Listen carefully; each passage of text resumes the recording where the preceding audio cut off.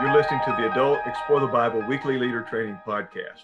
This podcast is designed to help teachers prepare to lead the Bible study groups using Lifeway's Explore the Bible adult resources. Each week, we review the Bible passage for that week's study, examine some questions teachers may face, and give some teaching helps along the way. I'm Dwayne McCrary, your host, and I'm also the leader of the Adult Explore the Bible team. Today, I'm being joined by David Briscoe. He's a member of the team as well. His main responsibility, he edits the adult commentary. So, David, thank you for being with us today. Hi, Dwayne. It's good to be here. We're going to be looking at Session 8 for our study of Luke in the winter of 2020 through 21. So this particular study looks at Luke 4, verses 16 through 30. It's where Jesus gets rejected by his hometown. In verses 16 through 21, we find Jesus returning to his hometown of Nazareth.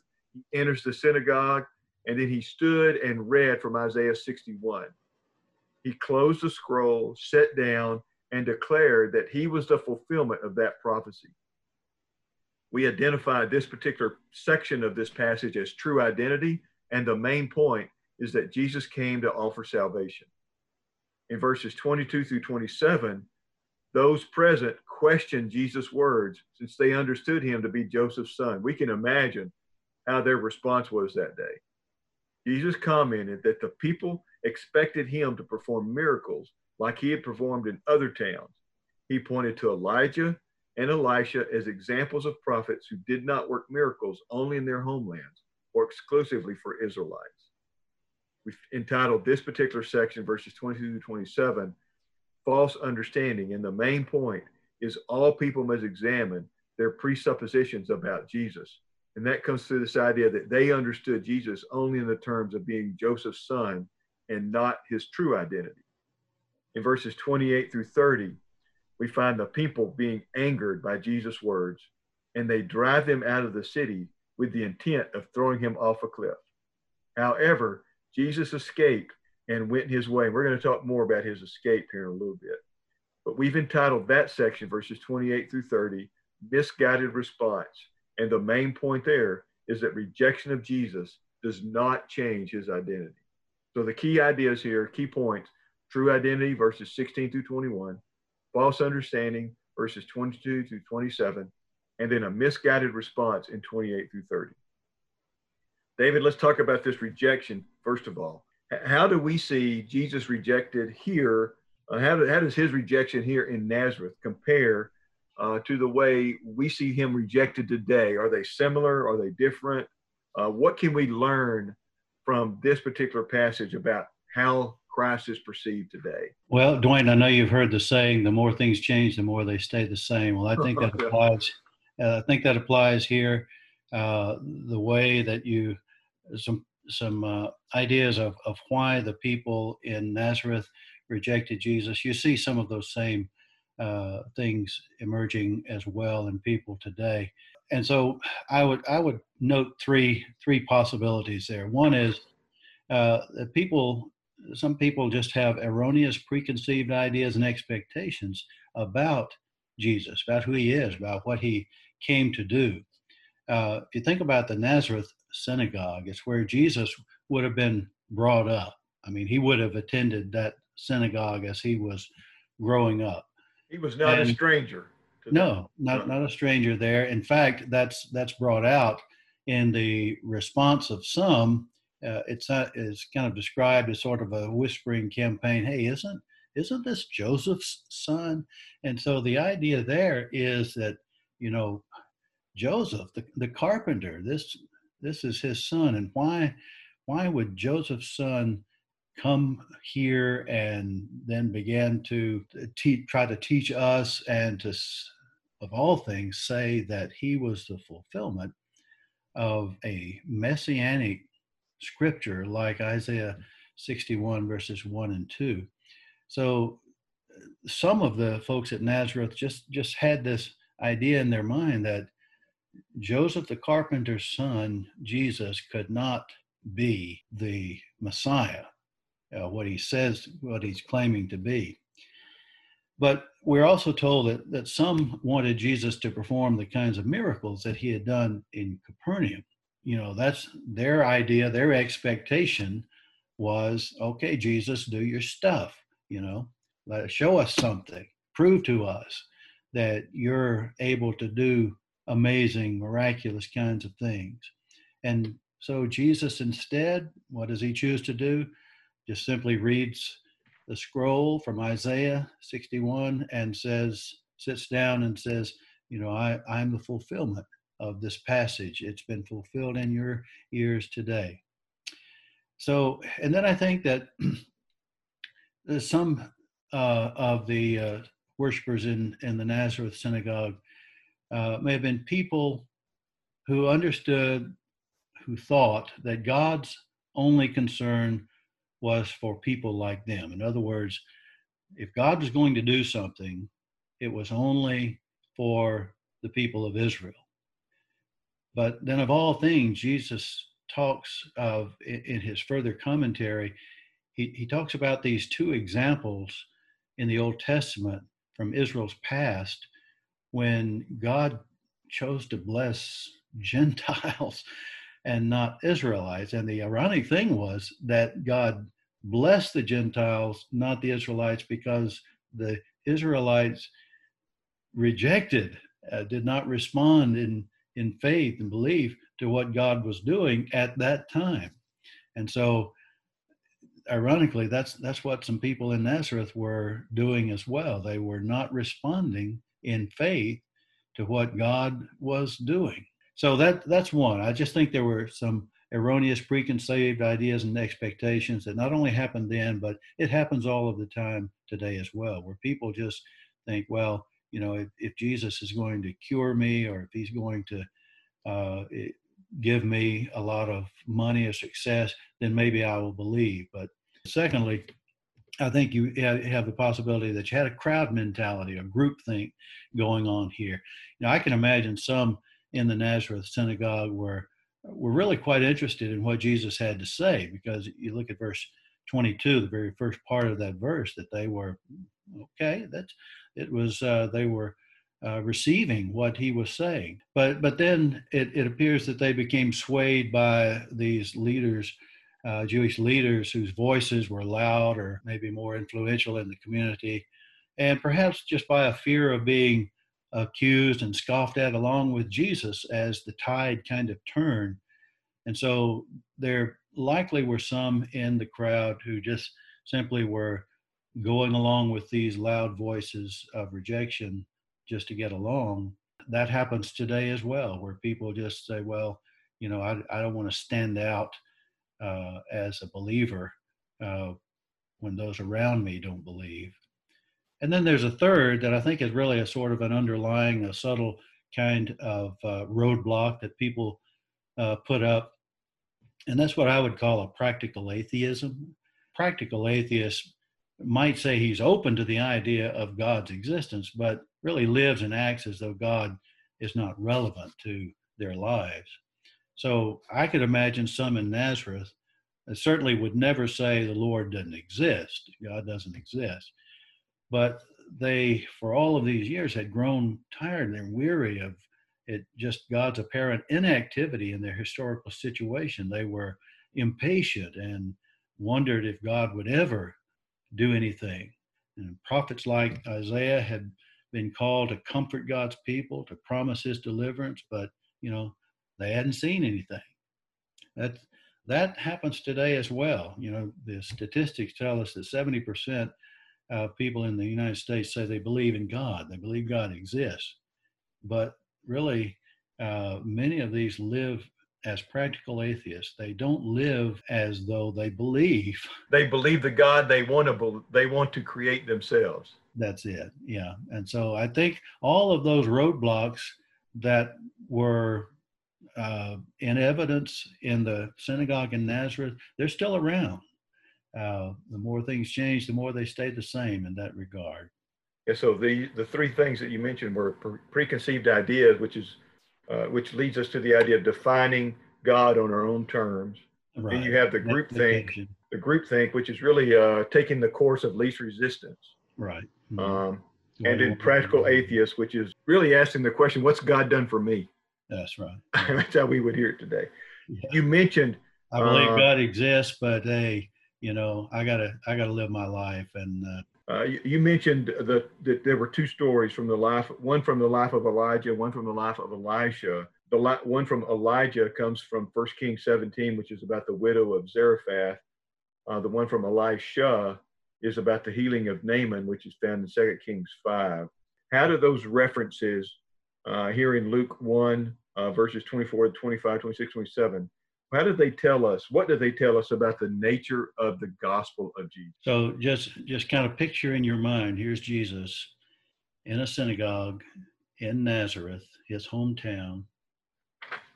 And so he's talking to Jewish believers, Jewish people who believe that they are people of the covenant and that God has chosen them to be a special people.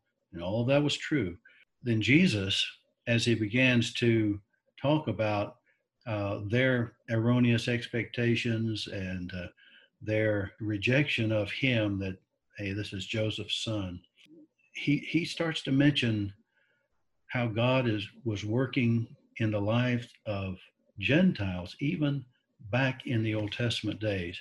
So I would say that tells us that Jesus was there to announce the gospel, but it tells us that some who rightly should have been the first to believe in Jesus and to embrace the gospel news that he was presenting were the quickest to reject him.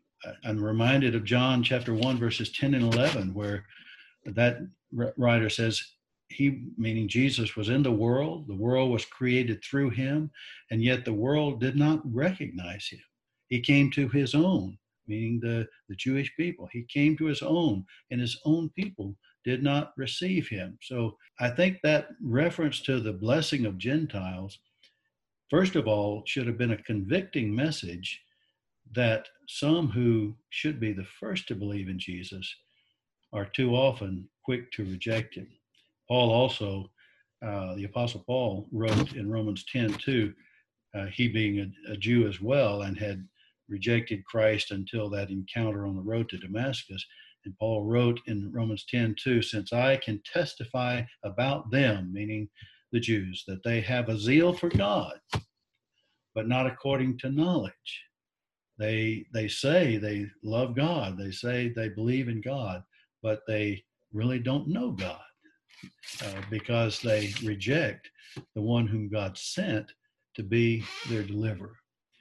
But I think second, it tells us the reference to the Gentile blessing tells us that the gospel was always intended for both Jews and Gentiles in God's plan. God called Abraham, as you recall in Genesis 12, his calling of Abraham to covenant was that Abraham would be the father of a great nation, but then he would be a blessing to all people groups. And so that is reiterated by Isaiah in chapter 49, verse 6, where Isaiah was talking about the servant who would come, meaning the Messiah. It's not enough for you to be my servant, raising up the tribes of Jacob and restoring the protected ones of Israel. I will also make you a light for the nations, to be my salvation to the ends of the earth.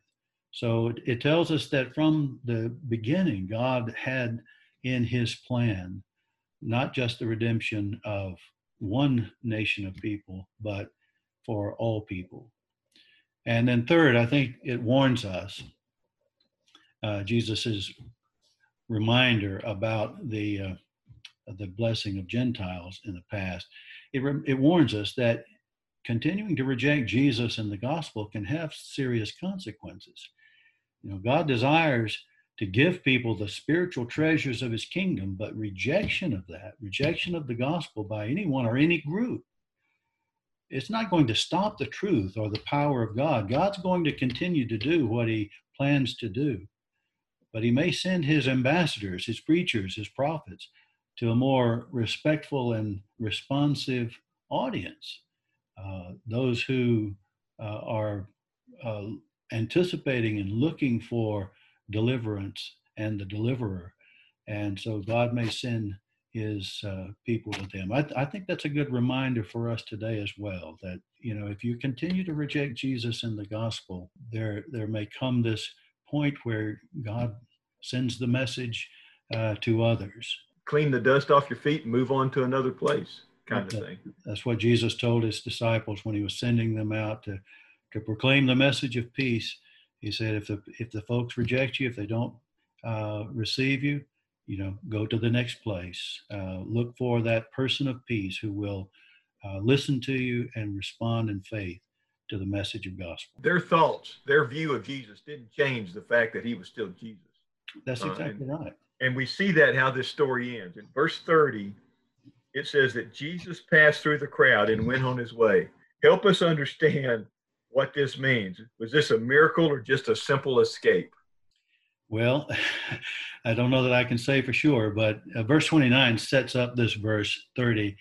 And so in verse 29, it says that Jesus complied when the furious synagogue worshipers, when Jesus talked about the Gentiles being blessed, and he said, you want the doctor to heal himself, you want to see some great miracle, and he wasn't going to do that. Anyway, when the worshipers became furious and they decided to drive him out of the town, Jesus complied. He was going out of town, but that wasn't going to be good enough for these who were so upset at Jesus. It says they brought him to the edge of a hill on which the town had been built, and their intent was to hurl him over the cliff. So it wasn't just that they were going to drive him out of town. Their intent was that they were going to harm, if not kill him. Well, the Gospels consistently indicate to us that Jesus knew what his destiny was. He knew that God's plan was not going to be preempted by human schemes like this. And so we don't know the precise means by which Jesus passed through the crowd. It may have been just a miraculous event where he disappeared here and appeared outside the town, or it could have been just a simple act of his, in the midst of the chaos of the angry mob, he simply just slipped away from them. But either way, it is, if it was a miracle, it would be really sort of ironic, because the synagogue worshipers, one of the things they had demanded was, do here what you did in Capernaum, those miraculous works. And so, in a sense, this was the miracle that they received, the miracle of Jesus being able to just pass through this angry, chaotic mob and to move on to another place that would receive his message. He left them high and dry in their fury and their rejection of the gospel. It is kind of ironic that Luke is so full of detail throughout his gospel, but here it's just he just kind of leaves it at that well, Jesus got out of that situation and was on his way. Luke indicated that he talked to the sources, he talked to the eyewitnesses, and I can imagine him asking someone, maybe Mary or someone else who was at the synagogue that day, how did Jesus escape? How did he get away? And the answer was, well, he passed right through the crowd. That's kind of no understanding exactly of how it happened. But it's kind of like an eyewitness saying, I don't really know how he did it, but somehow he did it.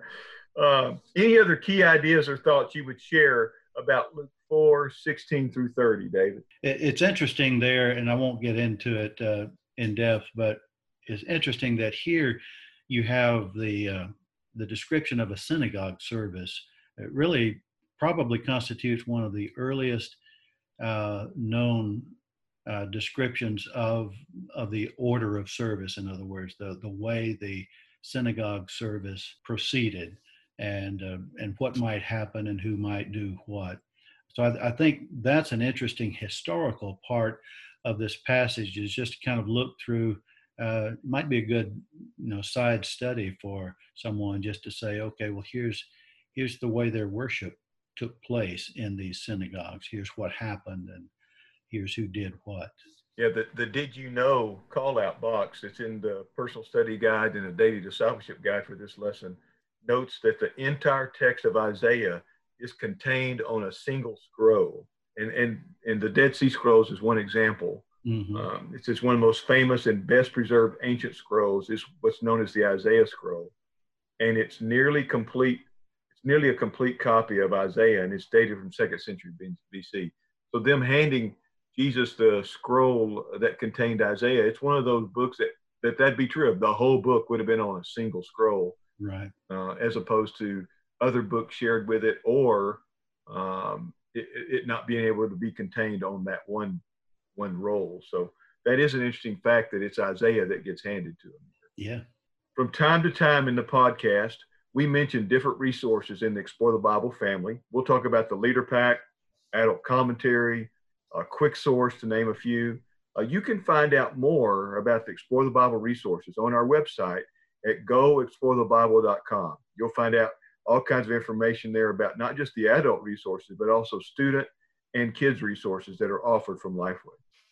David, thank you for being with us today. Thank you for listening to us this week, and we hope you join us again next week. We'll be looking at session 9, where we look at Jesus calling some of the early disciples, Peter, James, John, and Levi.